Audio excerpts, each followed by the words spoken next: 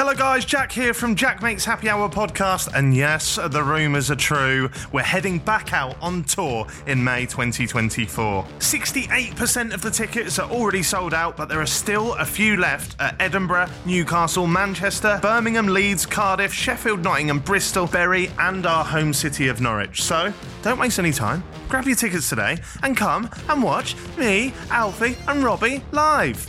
And me. Mainly me, Alfie and Robbie though, isn't it? Yeah. happyhourlive.co.uk. See you in May. I may have got this wrong, but was it you that did a bit about Lego up the arse? How much Lego can you... No, that was a marble. So... I thought he was going to go, no, that wasn't That was me. John Richardson. When do you feel... You've been active, for 20... I've been active? Wow. How long have you been active? I like fucking Matt Damon.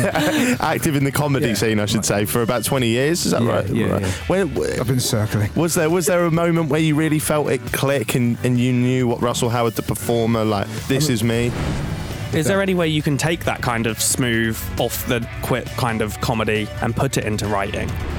So your Netflix special Lubricant, Yes. that is out tomorrow, because I think this goes out on the 13th. So it's out on the 14th. Yeah. Can you tell us why it's called Lubricant, or are we going to find that out? I kind of rewrote their national anthem, and I get sort of £1.17 every year for that. Oh, nice. You're doing all right then. You're the next Capaldi.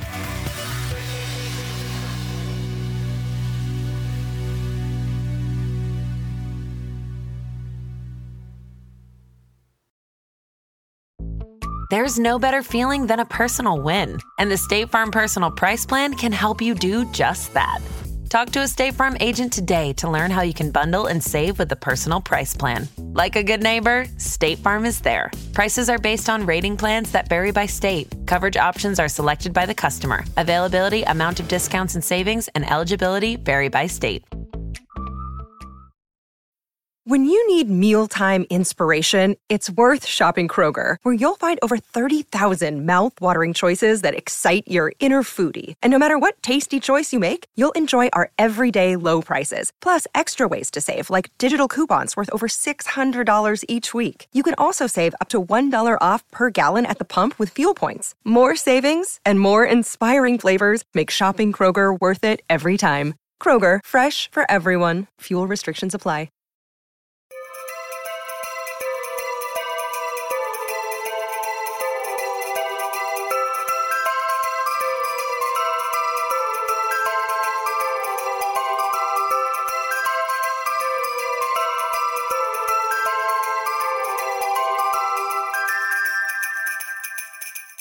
Hello guys, and welcome back to Jack Makes Happy Hour podcast. It's getting festive outside. I've had a festive bake en route to studio. Stevie, how are you? I'm good. I like that the studio's now a normal temperature as well. Yeah, June and July, it was absolutely fucking unbearable, but now it's all right. I'm wearing a jacket. Do you know what? You look nice today, I've got to say. Just for our guest. I put in a lot of effort today. You didn't. I got my new jeans on and everything. Oh, in that case, yeah, you look lovely. Let's introduce our guest, because there's a guest I'm super, super excited to announce. A guest that I've watched on TV for many, many years, if not decades. A comedian, a TV and radio presenter, actor, it says here as well.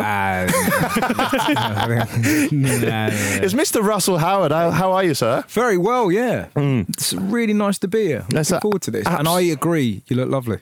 I like him, see? What about me? You look lovely as well. But he's clearly put a lot of effort in. It feels like I think you made a sort of clothing selection. Do you know what I mean? I think you got a few things out. Yeah. And that's what you went with, and I like it. It's weird that you know my morning so well. Yeah. Is that your Russell Howard shirt? I'm never going to wear it again after today. I love it. Russell, I've got a bit of I've got something to admit to you. Okay. I once saw you out and about. Right. And I need you to clarify something for me, because this might be a little bit rude, right? But I saw you at an airport. Yep. And you were on your phone and it was horizontal, right? And I think I've seen that kind of stance a lot of, so many times in my life. Yes. And I think it was the Football Manager stance. It was. Yeah. I thought that was going to be, you were going to be accusing me of watching pornography and hate it. It was that as well. Yeah, I was good, because you went, it's a bit rude. I was like, Jesus Christ, yeah. It was.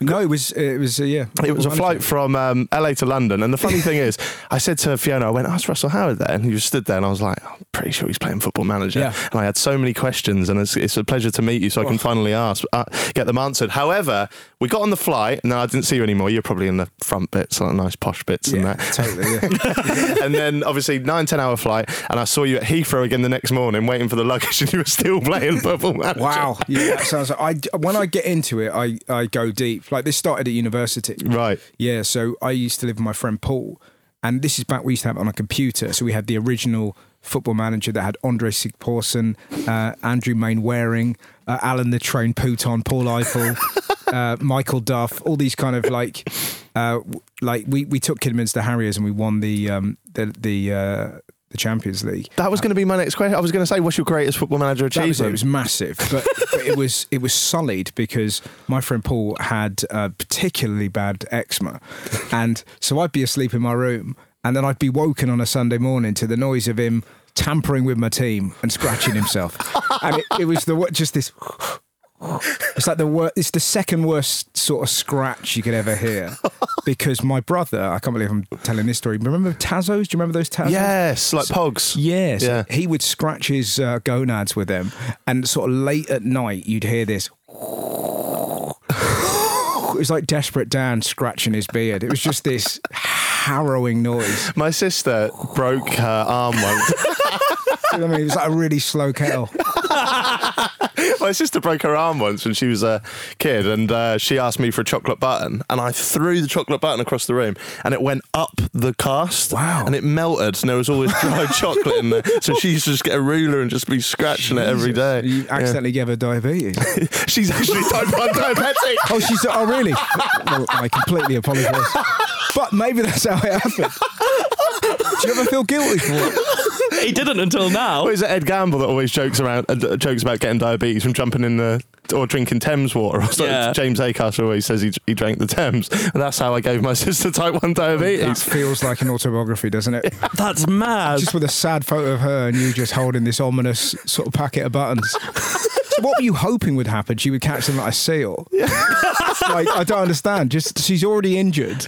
She's already sort of like Wounded. You know, a quarter of her sort of grabbing. Yeah. If she's really good with her feet, is gone, and you've just fucking lugged it at her. Animal. I like that you class one arm as quarter, like the feet are equally Well, as good. Probably go full Daniel Day-Lewis and just grab a button. But the very fact that I mean, to be honest, it's that weird thing where you go, there's real pride in that to get it through that. Yeah. That's real like Kessel Run shit, isn't it? Yeah, You've just got it. That's on the CV. That is Well, it was until you realised you gave her diabetes doing it. You're a Liverpool fan, aren't you, Russ? Mm-hmm. How do you reckon they're going to get on this season? I'm such a pessimist because I've got a season ticket and I love it, but I'm just everyone that I sort of sit around just like, I reckon we'll get on today. Well, I don't know. I'm just muttering, but yeah, I hope we do. I don't know. We're looking good, but you never know. Who do you support? West Ham. Oh, nice. My mate Liam supports West Ham. Having a great season. Best season. Was it a probably cross? Was it a shot? Oh, yeah, I think he came out and said, didn't he? He said it was a cross. Yeah, I know you don't use Twitter, but I think he... you've got Twitter, but I don't think you use it, do you? Yeah.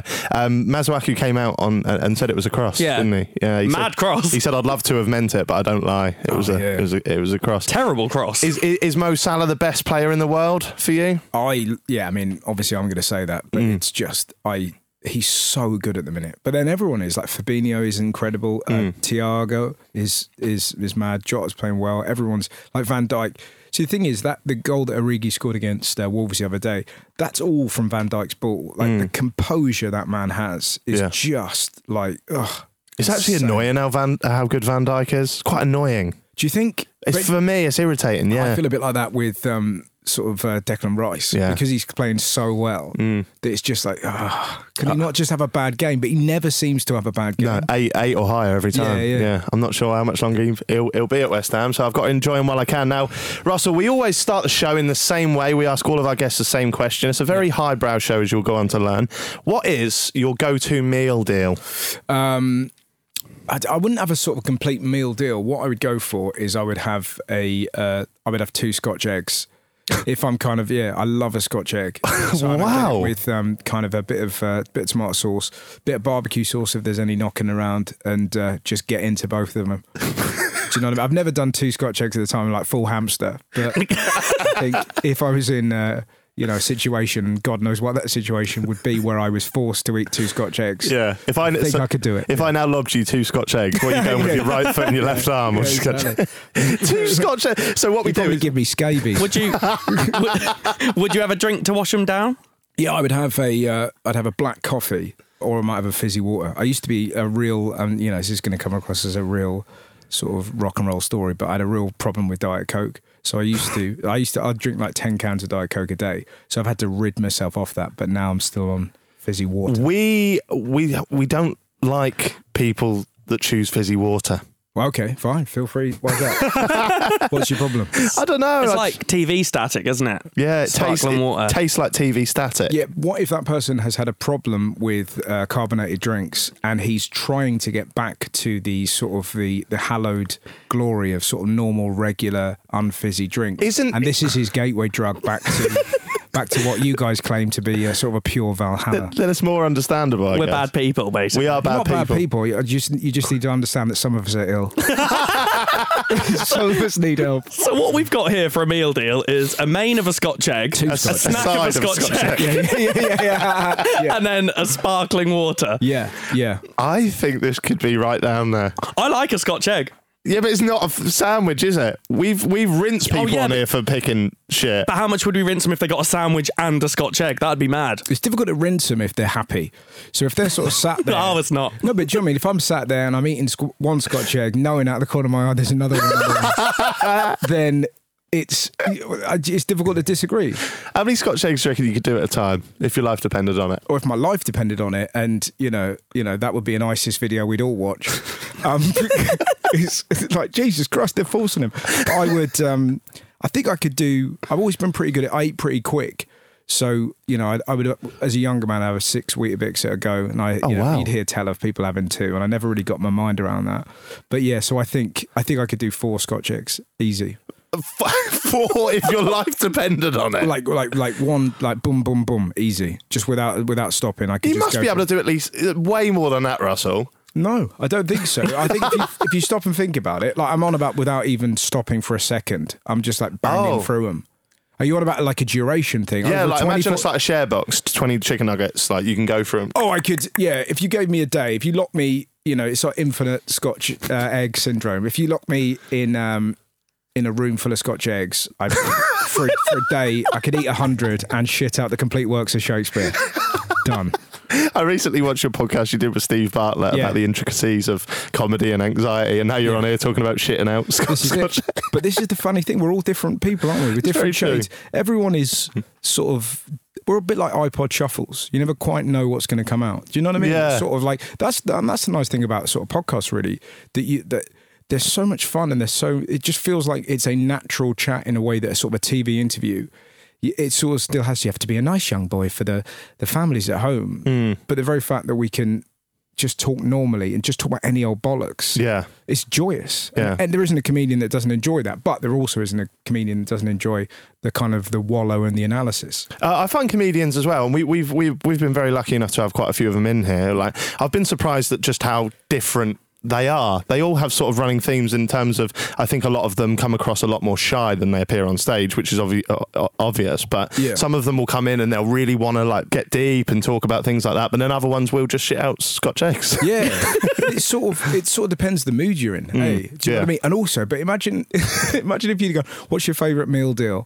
And I'd gone, well, considering with all the suffering that's going on in the world. Do you know what I mean? It just feels like there's a time and a place to kind of go, 1 in 4 kids don't have access to clear running water, and here we are talking about Scotch eggs. It just feels like you asked me a question about eggs. That's probably more on us than Russell. Yeah. Okay, let's rate this Scotch egg so we can move on to the good stuff. I'll give it a 5. Oh, that's generous from you. I like Scotch eggs. I like Russell. I was going to give it a 2.2. So find the average, the median. 3.6. 3.6. That means Russell Howard is one above the relegation zone. Oh dear. Russell Howard with a 3.6, one above Ben Foster in the meal deal. He's keeping you firmly in the league there.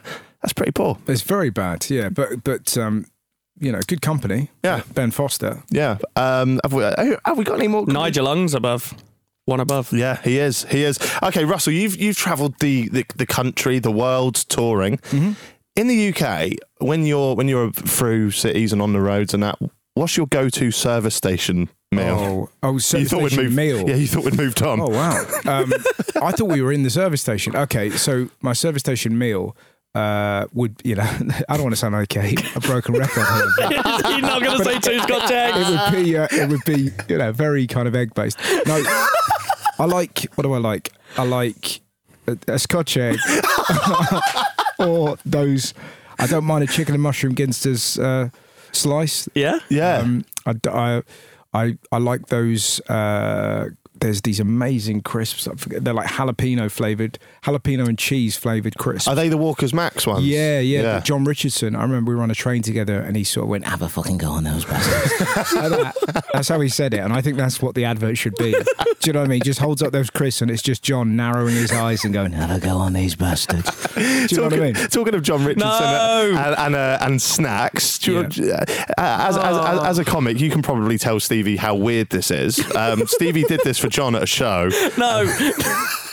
When I was in sixth form, I saw John Richardson live, and amazing. I went straight from sixth form and hadn't eaten. So during like an interval bit, I went and grabbed a meal deal. During the show, he was saying how he hates people. It's something along the lines of he hates people being like, "Oh, I hope you'll be all right." And he said, "I'd rather people just gave me a Kit Kat and I'll be fine." Yeah, nice. So when I met him at the end of the show, I gave him a Kit Kat. Oh, that's lovely. Is it? Yeah. See? And he said, "This is good because I've now just got to drive home and I haven't eaten yet." He's convinced he would have thrown it away because he doesn't trust that I would have done something to it. That would have gone straight in the bin. Yeah, there's no denying that. He probably put them in a bin full of lots of other Kit Kats. I thought I was original. But no, but then having said that, he's a late night piglet, right? So I think it would have been on his car seat. And he'd have sort of looked over it and he'd weighed up the option. He looked at you and you've got kind eyes. But you also, and I mean this as a compliment, you don't look like the kind of man that would be very good at poisoning somebody. Okay. No, I'll take that. Do you know what I mean? There's too much honesty in you. Okay. And you look like someone that would give somebody a Kit Kat, not a Kit Kat that would be laced with some kind of hallucinogenic. Okay. Yeah, see, I'll take it. And was it? Yeah. Oh, really? You have kind eyes, so I would accept chocolate off you. Okay, I'll remember that if I get to come and see one of your shows. Yeah. I'll bring. What's your favourite chocolate? Because you haven't mentioned chocolate. My favourite chocolate. I love dark chocolate with chili inside it. It's unbelievable. Oh, Yeah, wow. It's quite wanky. But it's proper nice, man. Have you ever had a chocolate sandwich? But I'm talking. So Deborah Meaden told us. No. Yeah, It's a bit early to talk about Deborah Meaden's chocolate sandwich, isn't it? What? She gets. I'm out, Debs. I'm out. What? So go on. What? That she gets a bar of the cheap like Euro shopper chocolate, Yeah. and then puts it between two bits of bread and eats it. Cheap bread as well. Cheap bread. I Cheap love bread. that. Yeah. But isn't that got to see that? Yeah, that's top level though, isn't it? So Meaden must be at the top. What of the meal deals? Yeah. But that's the fact that she is so rich. And yet her taste buds are clearly So scummy poor. as fuck. Do you know what I mean? But it's just kind of like, and I love that every other part of her has moved on, but her tongue still yearns for 1968. Do you know what I mean? Or whenever she was born, I don't know. I love that. Do comedians have riders? Yeah. What kind of things could we expect to see on a Russell Howard rider? Scotch eggs. No, by the time I get to the gig, I'm done with them. I have. What do I have? Like we have just fruit. We have Red Bulls. We have these sort of liposurgic vitamin C sachets that you have one of those before you go on, and it feels like 1,000 Baroccas. Wow. So, yeah, they're amazing. And then. Do you not get a crash then? Because you've obviously got to keep quite high energy while you're on stage. If Yeah. you have one of them, do you not feel yourself crashing when you're on stage? Oh, really? No. And also, it's become this weird thing. Like, so my tour manager, the mighty Kumar Kamalagaran, he has a C and a B before he goes on stage. So the vitamin C sachet, he'll have that with a Red Bull because it kind of gets him up. Right. And it's part of his ritual for the show. And this is a man with IBS. So you have to respect that. So me crashing is nothing compared to the deep curdling that's going on within the mighty Kumar Kamalagaran.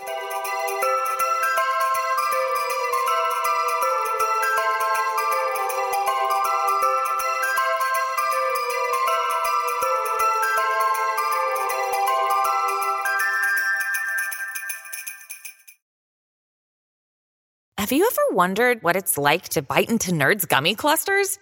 They're fruity. They're tangy. They're gummy. And they're crunchy. Nerds Gummy Clusters, a union of fruity sweet gummy and tangy crunchy nerds. Unleash your senses. Shop now at nerdscandy.com.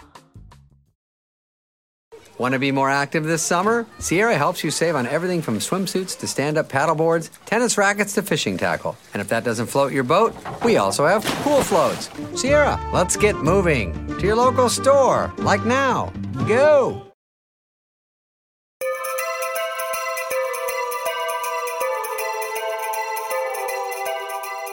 I want to hear a bit more about your stand-up later on, but before that, we always go back to the start. We kind of try and do it chronologically, but I'm not sure how well that will go. But school days, Russell. Yeah. Very cliche question. Yeah. You've probably been asked this a million times.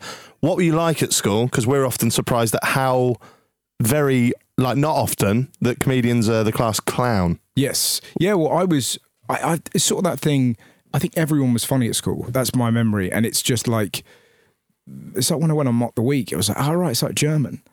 Like, it just, that everyone's kind of mouthing off and there was always a sort of a comment. And I remember my German teacher, Frau Kinder, she would put something on the whiteboard and say, does anyone know what this is? And I'd be like, meh. Just sort of say something silly to make everyone laugh. And she's like, get out. And I'd be like, worth it. So I'd sort of strut out. I was just, So like cool. fucking John Travolta. Flicking a Scotch egg. Is he wearing yeah, like smoking a Scotch egg. But I remember telling her, I was really honest. I was like 15. I was like, I just can't. It's like, if there's a thing there, it's out of my mouth before I've thought of it. I can't stop it. And that's kind of what I was like, really. I was pretty good at school and, did pretty well in my exams, but I just had this light switch where just that moment where you go and then suddenly make everyone laugh was just kind of, I was addicted to it, clearly. Was it the kind of like the reward of the laughter was worth more than the trouble that you may have got yourself in for saying those comments? Yeah, it was just, I don't know. I just remember like laughing, and I just had this, like, my school days are just this bus. We'd get the bus home, and there was a kid in our school who's just brilliant, but just told these amazing kind of like stories that clearly hadn't happened. Yeah. Do you know what I mean? It was all that, and he's I'm exhausted. Do you know what I mean? Like at 14, and we'd all be like, oh, well, what's happened? He's like, I was going for a walk last night. I'm going through the woods, and like them snipers. You see like a red dot on your chest. It's only the police. They're trying to get me. And did you go to school? It's all that. Did you go to school with Ray Winston? But it was that, or he was just the best, man. It come from nowhere. So I remember him asking my mate's mum whether she had room in her shed for his 12-foot surfboard. He didn't have a 12-foot surfboard, and she was like, yeah, if you want. He went, great, I'll come round Monday, shall we say? And obviously never went, but his brain was like that. And he's like just one little character in my sort of school days. It just felt like everything was this, I don't know, sort of collision of kind of lunacy and little madness. Sitcoms, weren't they? Yeah, totally. No, yeah, and I don't know. It's sort of that's what school was like for me. It was very much kind of, kill or be killed, be funny or die. It was sort of like, proper like 90s. You've got to be funny or you're going to get your face kicked in. That kind of, you have to develop a personality. Literally that. I remember when I first, in terms of, it's the best defense mechanism. Oh, to 100%. Suddenly become aware of being funny or having a lazy eye, take the piss out of yourself or whatever. Yeah. To mean that the beating gets moved on to the person next to you. It's like, you're like, I'm safe. I used to be really, at school, the thing people used to go at me for was being ginger. Right. And then so year 7 and 8, I'd really be like defensive about it and I'd get in worlds of trouble. And then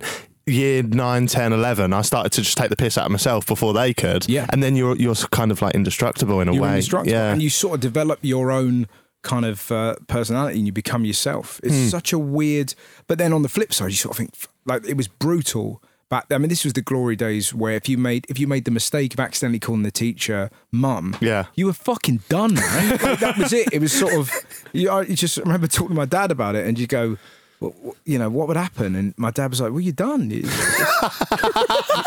didn't give you any support. He was like, you fucked it. Yeah, it was like, your only hope is if someone wets himself in your class, you're safe. But until that. But it was sort of like that weird era of like, just that's my dad, in fairness. You know? I actually, the first time I ever come across Joe Wilkinson, he does this great bit. It was actually on your show, Good News. Yeah. Do you remember the bit he says about when he accidentally called a teacher dad at school? And he Vaguely, he says that another kid heard this and leant over the table and went, you want to bum him? Not sure what goes on in your house, my friend, but he's a number to child line. So good. So good. So did those jokes and stuff get you into trouble? Were you good at school? Yeah, it was pretty good. Yeah, I sort of weird, really. My main thing when I was a kid was football, so I was obsessed with footy and was pretty good and kind of wanted to be a footballer, all the kind of cliches.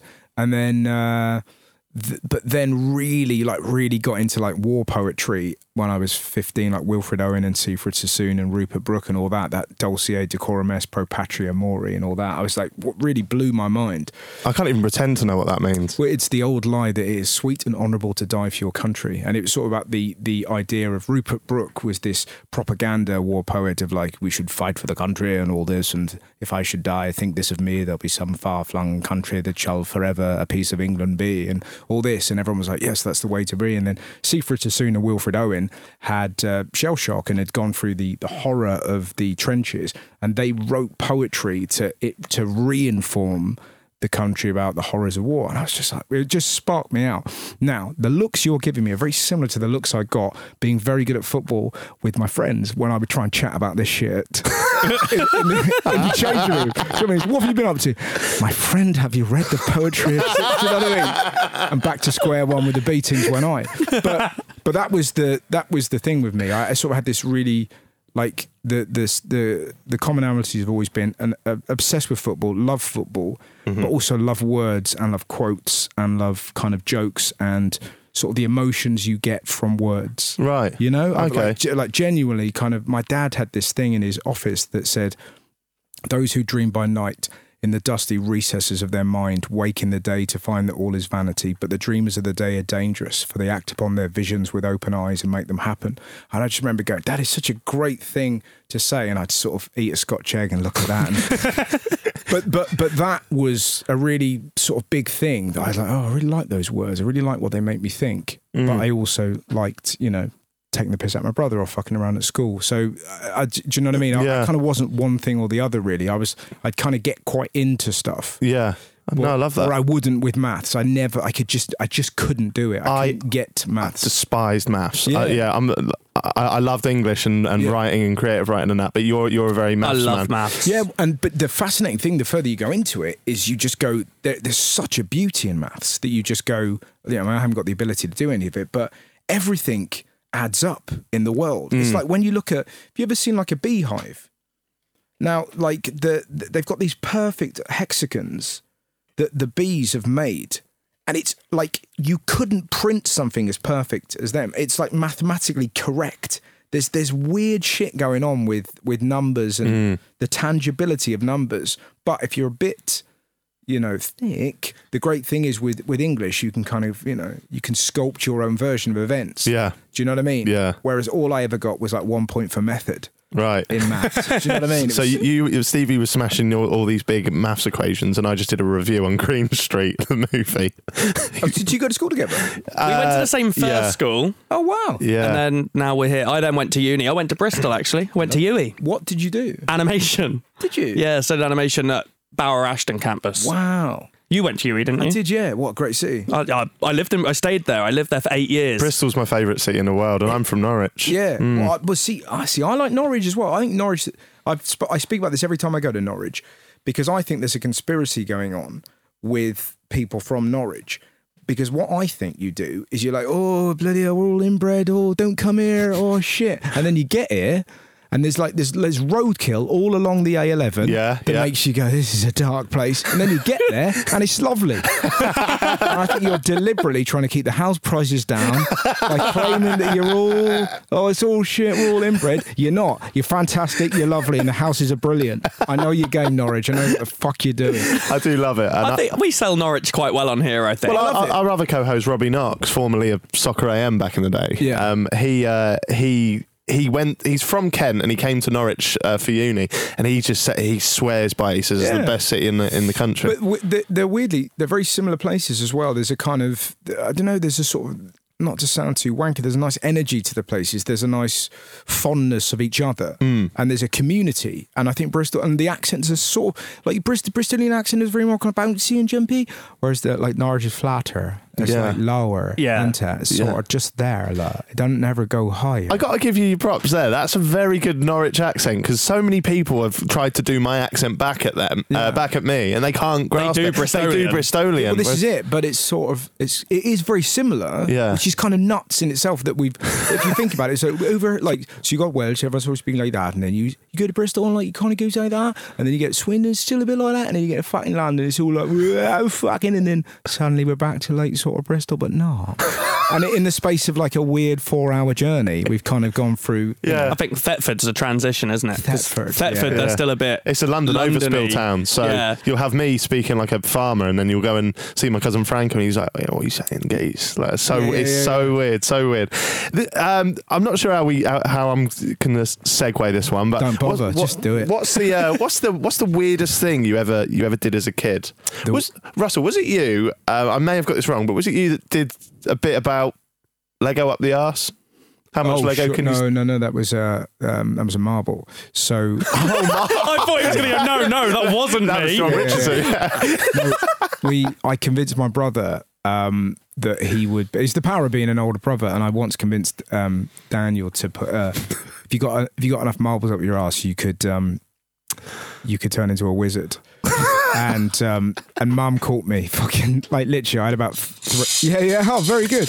But I had about 3 in him, and Mum was like, "You're gonna kill him," and I was like, and then my brother was screaming, "Am I magic yet?"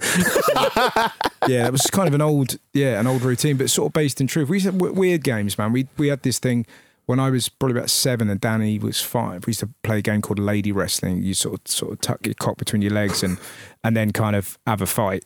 And the loser was the person whose kind of cock fell out. That's why it was called Lady Wrestling. So that's, different game. What do kids do now? So I was going to say, did you Xboxes now, innit, and all that sort of stuff. I've got to admit, I did one where me and my cousin used to get in a duvet, roll not in the same one, we had separate duvets, roll up as tight as we could and pretend to be penises. We did a thing with that where you go inside the duvet. So outside the kind of, and we'd call it the other world. So you'd be in the other world. That's quite cute though. It's not role playing cocks, is it? No. But it's, I don't know. It's sort of that fun. I think it's because we didn't have stuff. So your brain, when we were kids, now we'd have had a little kind of fruit game that we could have played on our phone or something like that. Whereas it's sort of that thing, particularly growing up in the arse end of nowhere. Your brain's like, right, we've got to figure out something to do. It's sort of like particularly if you haven't got any money, it's odd the games, like when Dad used to wash his car, me, my brother and my sister would pick a sort of an individual run of water that would come off his car that would go down to the drain. So you'd pick it at the beginning and then you go, right, I'm back in that one. So we would literally follow this water to the across a fucking road like that, and you would sort of back which bit. Well, that was a genuine game for like half an hour of watching which bit of water, and you're like, and then sometimes the water would link into another bit and it would go faster. But it was sort of that weird sort of childhood of going, that was fun. Right. Because there was nothing else to do. I role played as, I wanted to be David Blaine at one point. Yeah. So me and my cousin, we picked a road bollard each and we just stood there to see how long we could stand there for. Well, you stood on the bollard? Yeah, like the little ones like that. Yeah, we just sort of stood there and looked at the traffic. What was your record? 3 hours, 25 minutes. Wow. It's quite boring. And what was the locals' reactions? There people did go past and ask us, but we just said we're David Blaine, mate, obviously. I love that. And another weird one was I used to... You know them yellow pages, but the big books. Yes. They used to put them on people's doorsteps because you couldn't get them through the thing. Letterbox. Yeah. And I used to go around and just take them. And then we had this old car garage, and I just stacked up this whole empire of yellow pages. Wow. It was like that scene from Breaking Bad where that guy lays in the money. But it's like yellow pages, or like the newspapers that you sit on set and stuff. Yeah. So I did some fucking weird shit. But it's odd, isn't it? It's sort of. But I think it's born out of having nothing to do and just having just your brain needing something to do. Whereas now, you wouldn't be stealing that. You wouldn't be doing that. No. Do you know what I mean? No. Yeah, it is weird. What was your first job? Was it the RAC? No, my first job, like if we're doing summer jobs and whatnot, my first job, I had my own business when I was 11, and my next door neighbour, we had a car washing business, and we had 5 regulars. We'd wash their cars. Pretty successful business. Do you know what I mean? Making pretty good cash. And then 3 of our customers died. It was like a really, like as in they were old. Do you know what I mean? And we just couldn't get the customer base back up. I thought I was going to say because you was playing that game with them where they were following the trickles in the roads. But I think like other villagers like saw us as a curse, so they wouldn't let us near them with a sponge. But yeah, it was kind of that was my first job, and then I had a paper round throughout school, and then I used to work in a pub. I loved working in a pub. That was fun. But the only proper job is working I worked at the RSC, right, in a call centre. You got into comedy fairly early, didn't you? Yeah, I was 18. Yeah, 18. You started again. Like I listened to the episode with Steve. I was fascinated at the fact that you started writing jokes at 14. Yeah. Because I've always been into comedy. I've watched stand up live at the Apollo, your shows, like since I was a kid. But I don't think I ever started writing jokes until I was about 18, 19. Like it was quite good. Were they actually structured jokes? Were they little one-liners at your friends? Like no, they were sort of like when I was a kid. When I was 14, it was like I remember my friend Craig got me his dad had a Lee Evans video, and it was just mind blowing. He had this Lee Evans video, and I'd never seen somebody be funny like that. Because it didn't exist on TV. It wasn't, do you know what I mean? You'd sort of have a Billy Connolly CD, cassette or whatever. But he was sort of so it's almost like trying to be a musician and looking at like David Bowie. Like Connolly was so unique and kind of windswept and interesting. You couldn't possibly get to that realm of funny. And then Lee Evans felt very normal. I remember watching that go, and he doesn't appear like, and he's not confident, and he's taking the piss out of himself. He's self-deprecating, but he's very everyman, and it just blew my mind. So I kind of basically wrote jokes as if I was like a 14-year-old Lee Evans. So there were routines about, when you go to the school and the teacher's looking at you. So I was trying to write this kind of like observational stuff about school from his perspective, because I thought that's kind of what comedy was. I've got 2 questions off the back of that. Firstly, was it hard to find your own sort of style? Because as Lee Evans was a huge inspiration, for me it was Ricky Gervais. So my early YouTube videos was just literally a rip-off of him. But I think also, The Office particularly, there's like a whole generation of actors that's how young people talk. Yeah. It was so dominant. So it's not just comics. Everyone, like, it's not even, like, I know so many people who are funny as him from The Office. Yeah. So that brilliant sort of voice that we'd never heard suddenly became the comedy voice. Right. Do you know what I mean? So just a way of talking, wasn't it? Totally. And it was, so you're not alone in that respect. But in terms of like finding your voice, it's like, it happens gradually. I think you kind of, it's a bit like, painters, they'll go for their kind of, Van Gogh phase, or their kind of, they kind of borrow, and so what's that for? Originality is the art of concealing your sources. It kind of is that way. You're taking all these things in, whether it's music or film or your mate or a comedian, whatever it is, and you sort of mush it all together, and then you eventually create your way of conducting the orchestra in your head. That's kind of how it feels. Do you know what I mean? Where you sort of suddenly you're able to be this kind of filter for this funny that you see. Right. If that makes sense. Do you know what I mean? Yeah. And you sort of gradually get it going, and it's just the way you create a voice as a comedian is just being in front of an audience and getting to that level of comfort where you show your real self. When do you feel you've been active? For 20? I've been active. Wow. How long have you been active? Like fucking Matt Damon. Active in the comedy scene, I should say, for about 20 years. Is that right? Yeah.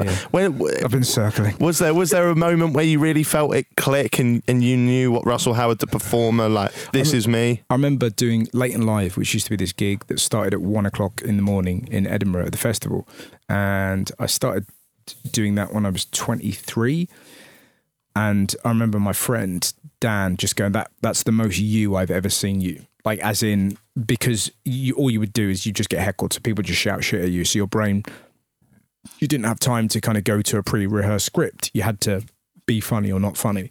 And I found that kind of bantering and like knocking around with the audience really created me. But a very specific moment, I remember doing Ashton Court Festival when I was 19, and I had this script in my head. I was talking about Craig David and what a week he'd had. You know, so hang on a minute, so you met this girl, you know what I mean, all that kind of stuff. And this guy shouted out, what is it? Yeah, he started going, Hobnobs! Like he's in the back, it's like a festival gig, he's just off his tits. What was he saying? Hobnobs! And I'm like, what? Like that. And then he starts going, Rich T! And I'm like, hey? Like that. And I said, I don't know what you're on about, mate. And he goes, I wanna have sex with you. And I kind of went, I remember the line just came from nowhere. I went, mate, like, there's people I've known my entire life and I haven't had sex with them. I'm going to roll over because some fucker speaks biscuit. And it came out so perfectly to me. That's how I would be. I would roll over because some fucker says biscuit. It's like, and I would never write that. And that was a real moment of just like, I almost heard myself going, that's how that, it was that smoothness. Where you're so relaxed that you're kind of funny as yourself without that sense of, I now have to follow the words that are in my head that I want to say.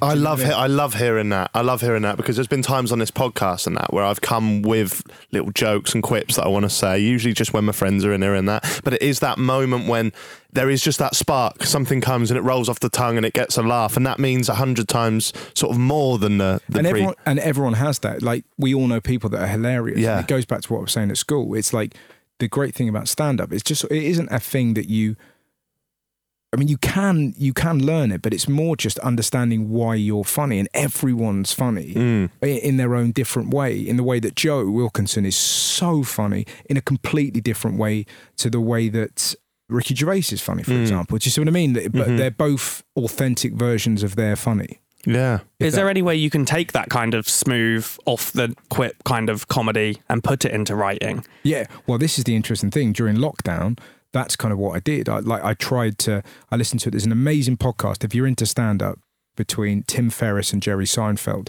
where he interviews Seinfeld, and Seinfeld talks so lovingly about writing in a very similar way that John Richardson would speak lovingly about alcohol, that it makes you want to sort of drink port.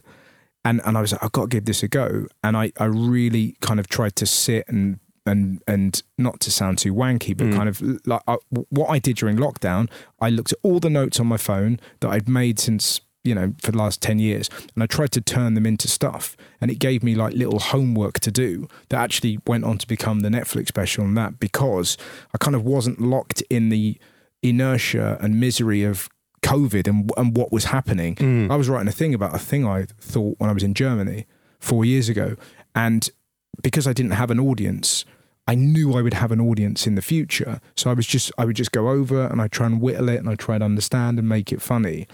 But what's really interesting is that you create this stuff that you think is really great and these kind of quips in your head, like you say, and then a year later you perform them when we're out of lockdown. And I had like this 2-page bit about Adele that just fucking died, man. And in my head, I was like, I think this is going to be a really funny bit. And it just never got anywhere. But then lots of it did. So it's kind of, the thing about the quip is you get the validation instantly. Whereas when you're trying to write in quips, you have to kind of back yourself that it's funny. Do you know what I mean? Yeah. It's sort of a tricky one. When you write your stand-up, do you write word for word? Like, is it... Or...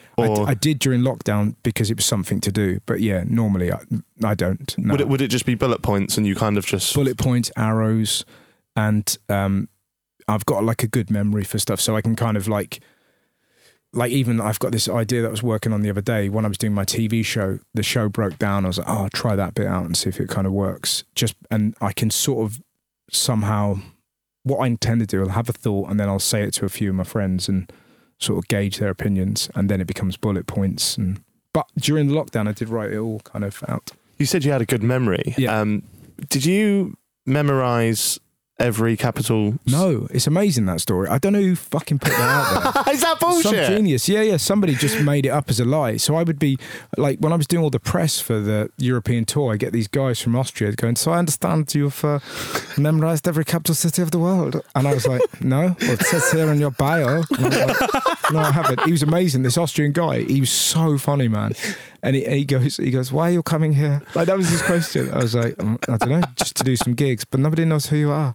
And I was like, yeah, well, probably not. And he went, you're having a crisis? Or? Like that. And I was like, no, I'm just doing some gigs. He went, but I don't understand. You're very famous in your country. You do arenas. And I've looked at the capacity of the Vienna gig and it's like 400 and you've only sold 200. You're going to have an awful evening. Well, I better go home then. Yeah, but it was just like, but he was so like, sort of like so deeply, like, I don't know what the word is, but he was like Teutonic, and he's like, well, it makes no sense. And I know it doesn't fucking make sense, but it'll be fun, won't it? Like, it was brilliant. I love it. So your Netflix special, Lubricant, yes, that is out tomorrow, because I think this goes out on the 13th, so it's out on the 14th. Yeah. Can you tell us why it's called Lubricant, or are we going to find that out? You will find it out, but I can. It came about from a phrase. Because the whole stand-up show is sort of a love letter to laughter. And I had this, like, talking about quotes I was talking about earlier, I was trying to sort of think what laughter meant to me, and it feels like laughter is the lubricant that makes life livable. And that's the longer quote. And I thought, if I call it lubricant, it will make people go, oh, I wonder what that's about. Listen, there's going to be a lot of disappointed perverts. Let's not look around. Just there's no mention of KY jelly. There's nothing to make sex easier. But yeah, that's where it came about. So it was kind of like it's a lovely quote. Yeah, but it's sort of like, I wanted to sort of have something where, because I like that. I like being funny, but I also like having those moments where you can almost feel an audience go, yeah, man, fuck, yeah. And it's that lovely, yeah. You know? I see it when I watch stand-up, and I often see a lot of the comics put in like a heartfelt moment at the end and stuff. But I think Russell Howard's Good News was one of the first times I'd ever seen that on TV. TV. You'd always finish with like a... Yeah, we sort of, it was my idea, and it was just like, let's make it woe and wonder, because the world is kind of full of such... You know, particularly the world of the news, because, you know, shit sells and wonder doesn't. But there is so much magnificence in the world, and you almost just have to be reminded of that sometimes. We're confronted with really grim stories sometimes, and you lose faith. I think you also lose faith when you view humanity through the medium of social media, because it's all kind of fake, or it's this sort of Rolodex of perfection, and ultimately we're all a bit flawed and wibbly wobbly, and that's the majesty of comedy. And what's frustrating at the minute is the only time you see comedy in the news is when it's like audience horrified at joke. That's the only time comedy makes the news. You never hear like, most people went to gig and had brilliant nights, you know? But 3 people got upset, and now this is the story, because you have the dying empire of the print media knowing that the way they can monetize that is by saying, oh, look what 3 people said, and then they can turn it into a thing. It's so frustrating, because 95% of people love comedy and love laughing, and most of us have comedy that we adore, and some you go, that's not for me, and we just walk away. And yet it's in this weird thing at the minute where it just maddens me that it isn't treated with, it's only ever treated as this kind of evil thing, when actually it's a majestic thing, laughter. Because you're lost in it. When you're laughing, you can't be angry. You're there, man. You know that feeling when you're with your friends and you're laughing and you don't quite know why you're laughing anymore, and your real laugh comes out and it's fucking hurting. The best therapy, isn't it? Totally. You're in this tornado of love. It's fucking majestic. The only thing that's really weird, and I will finish talking for a nanosecond, is when you're laughing with your friends and you don't know why you're laughing, it's impossible to stop that laugh. But if you see other people laughing and you join in, it will instantly erode. Do you know what I mean? If someone's really lost and then you just walk and go, gone. That's how you stop it. I was going to say, with all of that like negativity in the news, laughter's also the thing that kind of counteracts that and balance like all the shit that's kind of happened over the years to us as humans. Yeah. We laugh about some of the darkest stuff. Totally. And they're probably our best moments. Yeah. But also that's your coping mechanism, and it feels like it isn't the place of somebody else to say, well, you shouldn't laugh about that. And you're like, well, it was my misery, and I'll turn it into whatever fucking cake I want to. Can you tell the TripAdvisor thing? What happened? What's your It's a sad story, but this is a lovely bit of comedy at the end, or humour at the end. Yeah, me and my partner lost a baby at the start of the year, and we had to go to hospital, and my partner had to give birth to a dead child, essentially.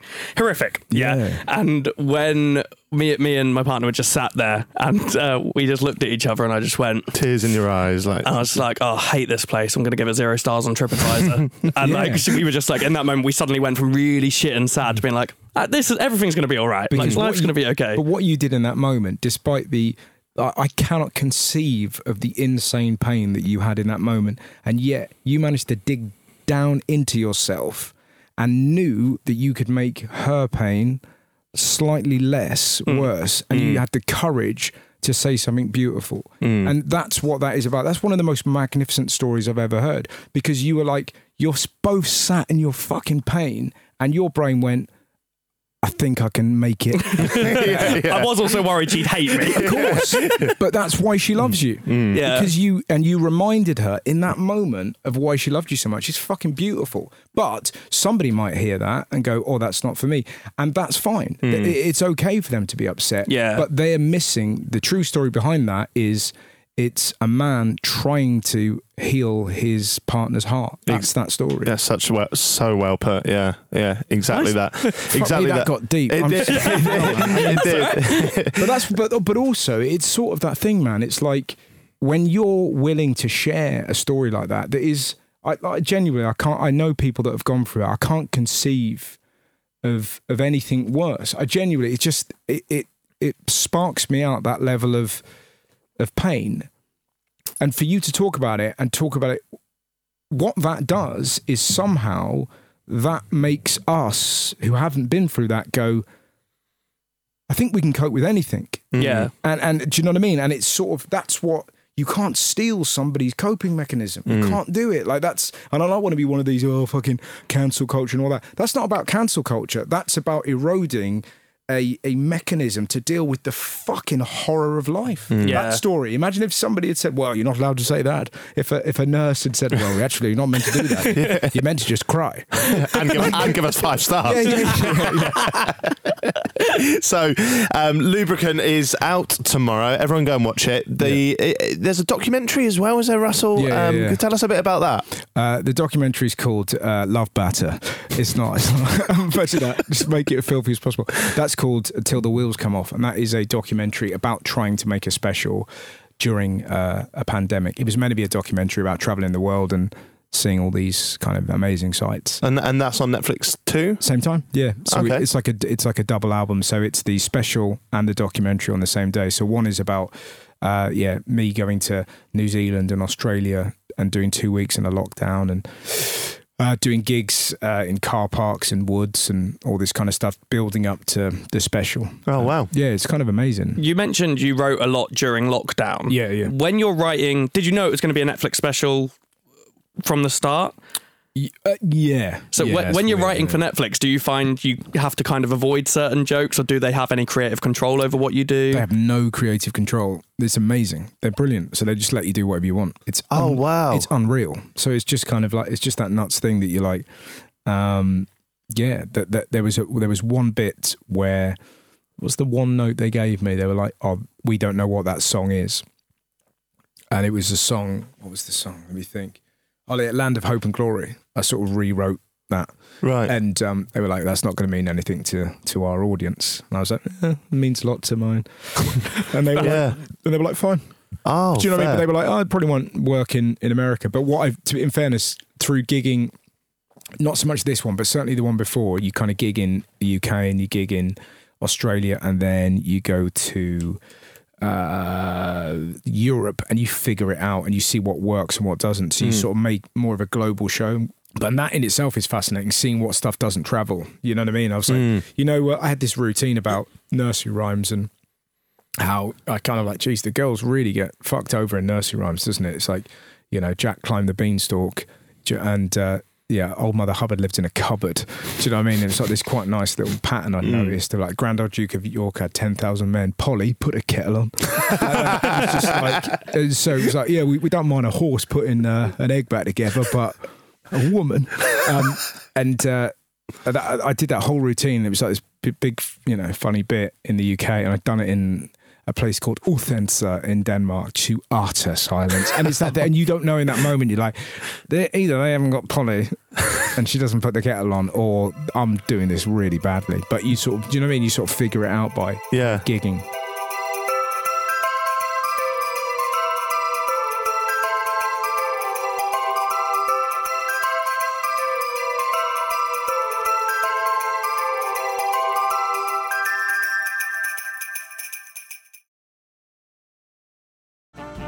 This episode is brought to you by Snapple.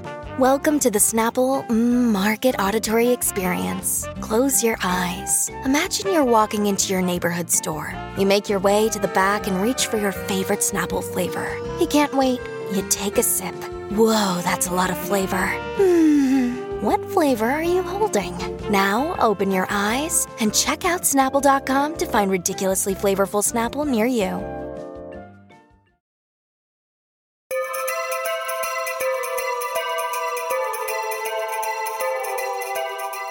One thing I really want to speak to you about, Russell, one of my favourite things that you do is the Russell Howard Hour. Thanks, mate. The interviews on there are absolutely fascinating. You've had some wonderful guests. If anyone out there hasn't seen it, I strongly recommend it. I watch the YouTube clips all the time. So some of the guests you've had on, Juan Mata, Ed Sheeran, Louis Theroux, Derren Brown, Tyson Fury, Stephen Merchant, who we're big fans of, Matthew McConaughey, Kerry Godliman, so many good names. If I had to press you, not for your best guest, because it's a bit rude, but which guest has left the longest impact on you? Or I kind of really enjoyed the chat with Matthew McConaughey. I found that really interesting because it was like we didn't meet. It was like a Zoom chat, and it was about his book, Green Lights. And I just loved him. I just found him so interesting and unique. And if there was a cult, I told him this. I said, I think if he was in the business of cults, I would probably join that cult. I just I don't know. I just found him so interesting. And you know, it's not dissimilar to what you said. It's more the things that people say when someone shares something of themselves. Because one of my favourite guests we had, in terms of leaving an impact with you, is a guy called Mark Prince, who runs the Kian Prince Foundation. His son was stabbed and killed, and he took all that pain and suffering and he turned it into. He runs an organisation. He tries to help young kids turn away from knife crime, and it's unbelievable. Wow. And now Loftus Road, used to be called Loftus Road, is now called the Kian Prince Foundation Stadium, and it's an unbelievable story. So in terms of sort of meeting somebody, that was just like kind of jaw dropping that somebody took all that pain and is desperately trying to ensure it doesn't happen to anyone else. It's impossible not to be blown away by something. What a human! Because I think if something like that happened to me, I'd be full of so much bitterness and just be angry at the world rather than to. Well, this is it. And he came on and he spoke so eloquently about it, and he's just he's an amazing human being. You had Tyson Fury on, phenomenal athlete with probably an even better phenomenal mental health story, and what a comeback! What was it like sitting down with a heavyweight champion of the world? Just great because, again, he just spoke so honestly and authentically about everything he's been through. And this was a couple of years before he was, he was big, but he wasn't kind of like, Tyson Fury big now. And it was amazing. He was just so open and so funny and so charming and fucking huge, man. It's sort of like, it is that moment. That's the only time where I've gone, you might have a little voice in your head. He goes, oh, there's an opportunity for a joke here. And your brain's like, let's just give it a second. Because you sort of glance down at that fist that's the size of a Rottweiler's head and go, man, let's just nod, shall we? Let's just nod. But he was lovely. He was really interesting. There's a bit that made me laugh so much in that, and I can't remember the actual name, but was it? How did it go now? You wanted him to prank call someone from your phone, and I can't remember who he said, but he went, call Shakira or something like that. Yeah. That was like, He was. I thought it'd be quite fun to try and prank call somebody, and the person I thought. I'm really good mates with Greg Davies. So, and they're both the same size. Jennifer Lopez. That's who it was, wasn't it? Yeah. So I give him a phone and I go, hey, prank call, and he went, who you got? And he was just like, I want to call Shakira. I was like, and I was just, I haven't got Shakira in my phone. And it became apparent clearly the only reason he'd done the show is because he thought that I somehow knew Shakira.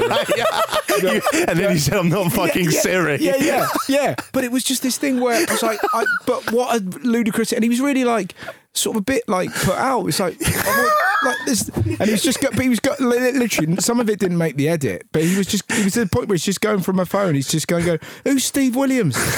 What? Martin? I'm not going to ring Martin. Neil Morrissey? Is he like that? Ross Noble? Who are these people? Like, do you know what I mean? And I was sort of having to justify like these people, and I was like, he nearly called Uddis, and I was like, don't do that. Because Uddis is for whatever reason, I've always called him Uddis. He's in my phone. That's my brother. I was like, don't do that because that'll be that'll go wrong, man. Because he'll think that I'm pissing around. He's going to say something horrible to you, and then there's going to be a curse on his head forever. No, I love. But yeah, I'd thoroughly recommend getting him on. He's just just speaks very honestly about the roller coaster of his life. Who haven't you interviewed that you would love to? Can we give us 3 names? Klopp, I would love to interview him. Oh, that'd be good. Yeah. I've tried so hard, but not so far. Billy Connolly was on my list. I managed to interview him. Who else? Bob Dylan, I guess. Oh wow, yeah. But I don't know how easy an interview that would be. But just for the sake of it, and Paul McCartney. Having watched the recent Beatles documentary, I would be that would probably be it. Dylan, Klopp, McCartney. McCartney seems reachable. Yeah, hopefully. What a weird sentence that is to say, though, because he's for a Russell fucking Howard. big... Yeah. Anyone's I'm not reachable saying for us. No, but Just give Ringo a call. But I would gladly have Ringo as well. Have you watched that doc? No, I haven't. Mate, it's incredible. It's just you're just watching the Beatles and they just sat around riffing, and from nowhere McCartney just comes up with Get Back. It just arrives. Mad, isn't it? He's like, I've got this song, Get Back, and it just appears. It's kind of sort of Chris Martin speaks about music in that way, where these sort of songs sort of just seem to just leap down into him and then just arrive, and he's almost like this vessel for it. It's brilliant, isn't it? Oh, yeah. Absolutely I'm brilliant. so envious of songwriters, aren't you? But then I think the way in which you're envious about them, they might be envious with someone like yourself, Apparently comedian. so. Yeah, but apparently that Robin Williams and David Bowie had that thing where they were both like, "Oh, I'd love to be you." Yeah. Do you know what I mean? Because they were like, Bowie would sort of create at home, as it were, or in a studio, and Robin Williams would create in front of the crowd. Wow. Do you know what I mean? But it's like music created in front of a crowd. It's like it would be the equivalent of Chris Martin, kind of. It was all green, no, yellow. Let's have yellow. Do you know what I mean? It's like, but music is created for, whereas comedy is created with somehow. Yeah. Do you know what I mean? The audience laughter sort of allows you to go further. Yeah. I think we're kind of seeing music artists trying to be funnier now, though. Like people like Lewis Capaldi. Yeah, but he's a funny fucker. I went and saw him live, and he was kind of doing a stand-up at the same time as singing. Between each song, he was doing jokes and stuff. Yeah. But that must be... I remember seeing Rufus Wainwright, and he did a very similar thing to that. He was just so funny, and then he would just do a beautiful song, and you're like, geez, as far as entertainment goes, I'm not sure there's anything better than that. Someone being hilarious and then going, here's one, That's probably why we love Bo Burnham so much as well. Yeah. Well, Bo Burnham got one of my favourite jokes ever. When you see a joke that's so intimidatingly good that it doesn't make you laugh, it just makes you shudder because you're confronted with a deep intellect beyond you. This is the joke, right? It was in Edinburgh, it was about 100 people, and he kind of goes, do you guys like impressions? And the crowd go, yeah. And he goes, why? And there's a pause, and he goes, Socrates. And you just suddenly go, oh God, his brain's too... Like, it doesn't make you laugh, you just go, fuck me. Whoa. It's sort of that. Like, do you know what I mean? Like, do we like, have oh, and he was like 19, and you're like, oh God, fuck off. Half the stuff Bo Burnham says I don't get, but I'm in awe of the fact I don't get it. We've said we'd love him on the podcast, but we just think we'd be idiots. Yeah. It's just not worth trying to ask him anything. It's such a weird thing, that, because it's sort of, I don't know whether that's a British thing, but we have this sort of innate thing within us where we go, because you're clearly brilliant, you're fantastic at this, it's really good fun, but your brain is always like, oh, they probably think we're dicks. So, do you know what I mean? It's this weird thing of like, and then you get that horrible situation. It happens to me a lot when you go to like America and you might see somebody that you sort of know and they might know you and you don't know whether you go over or they come to you, or it's this weird fucking thing and your little British head gets in your you start going, well, they'll think you're a dick, so you fucking sit here. And then there's no difference between shyness and arrogance on the outside. They look the same because you're just sat in a corner. You know, and it's like, is he shy? Is he arrogant? And that's the problem, man. It's like, we've got this weird thing where you go, I can't ask Bo Burnham. Oh, it's Bo Burnham. I better shut up. Oh, it's Russell Howard. I want to say hello, but I think he might be playing Football Manager, but he probably doesn't want to talk to me.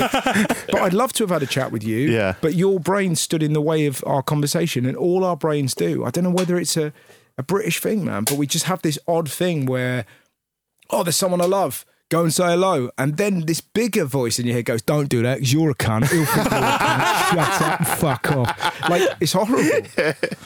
You have a Christmas special, Russell Howard Hour, coming out very soon, I believe. Yep. Who are your guests for that? Keanu Reeves and Carrie-Anne Moss. It's pretty exciting. I love Keanu Reeves. Yeah, wow. They gave me a Matrix leather jacket as well. Wow. How does it look? Well, on him, fantastic. On me, I look like sort of a man who works at a sex club in Berlin. It sort of has that kind of. Do you know what I mean? I could see that. Not in the main arena, but sort of in control. Do you know what I mean? Yeah, it's doing coming, but like, you know what I mean? It's like, I can't wear leather. You must find that as a fair-headed man. Like, blonde fellas, we can't wear leather. I'll still try, Russell. We do, but it's something about, do you know what I mean? Yeah. It's sort of like, it's like rocking out Mormon. It has that kind of like Amish rebellious boy. When I first met my now fiance Fiona, who's out there, I was wearing leather black jeans because I was trying to be Harry Styles. Were and you? Then, yeah. And then she came round mine. How did I let you get away with that? And then she came round and I went, what do you think of the jeans? She went, I fucking hate them. But I sit in it. So weirdly, I've got this hooded top on. I was quite pleased with it. I quite like it. And my wife said, "You join the Power Rangers." Like, literally, as I'm walking out the door, you're like, fuck. Too late to change. Yeah. But it's that amazing thing. My dad's brilliant with leather jackets. My old man has just been, I think he's got about probably 10 now. Just loves them. They look, 65. Yeah, but of that era, aren't they? They can sort of pull it off. Can't pull it off, but we're dealing with he's got some with tassels on. It's like proper, like he's strutting around like Lovejoy. Wow, love it. Some final questions, Russell. So we'll just bash through these. Yes. What keeps you driven, mate? Because as we said, you've been active for very long. So what I've been in the community. what makes you keep going? What's the drive? I really love stand up, and I really love. There's an amazing special by the late great Bill Hicks called Arizona Bay, and it's such a brilliant stand-up record, and I kind of feel like every comic wants to find whatever their Arizona Bay is, and I don't think I've done it yet, but that sort of perfect hour of stand-up, that's kind of what keeps me going, or like new ideas. Do you think you'll ever be content enough to know that's your record? Probably not, but the excitement of trying new jokes and new ideas is I've not got to that stage where I don't enjoy that. Okay. I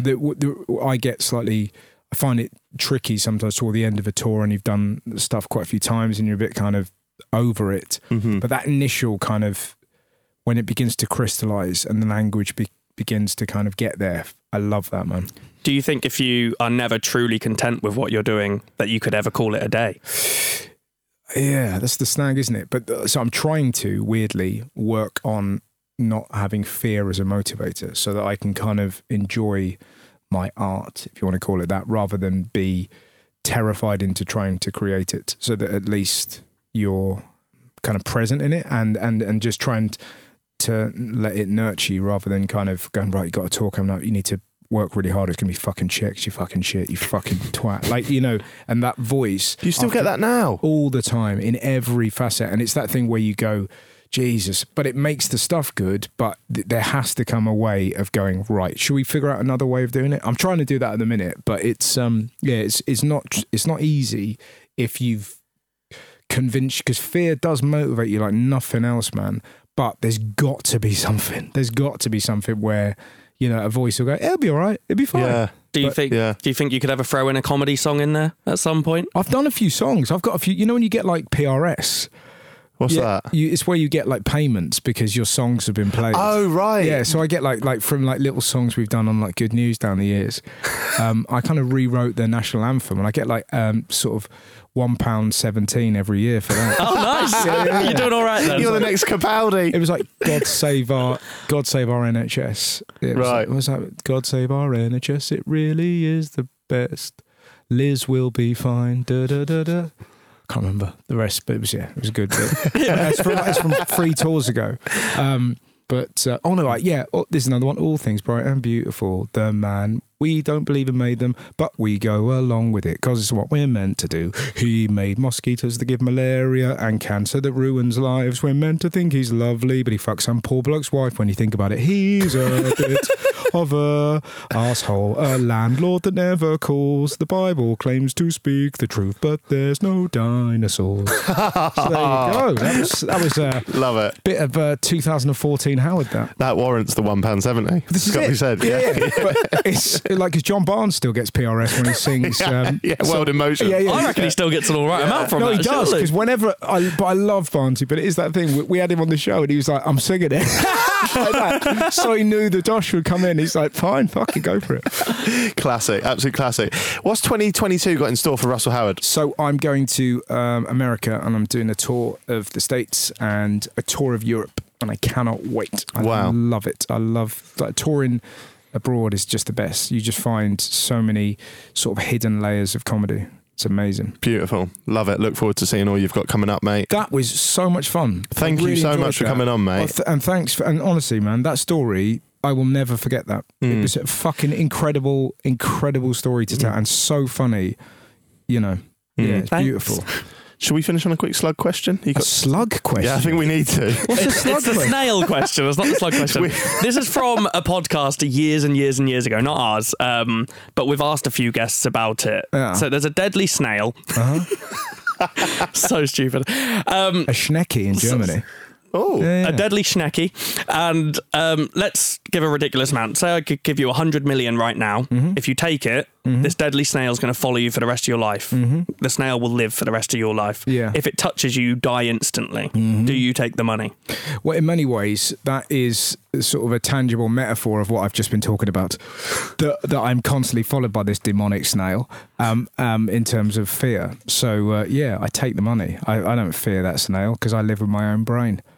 that's a really nice way to put it. Absolutely. Yeah. And also, I'm going to be making so much money that I'll get some scientists who can figure out some sort of force field so that snail can never get anywhere near me.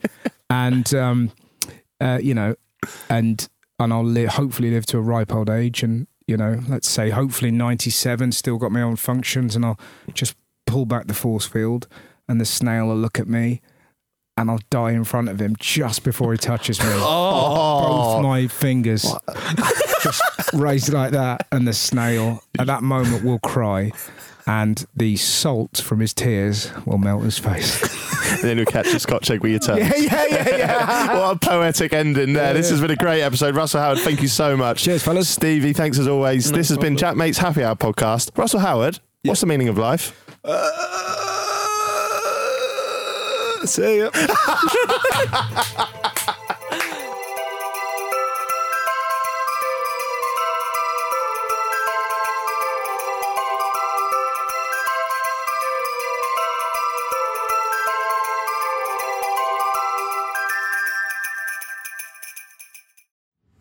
Jack Mate's Happy Hour is a Stack production.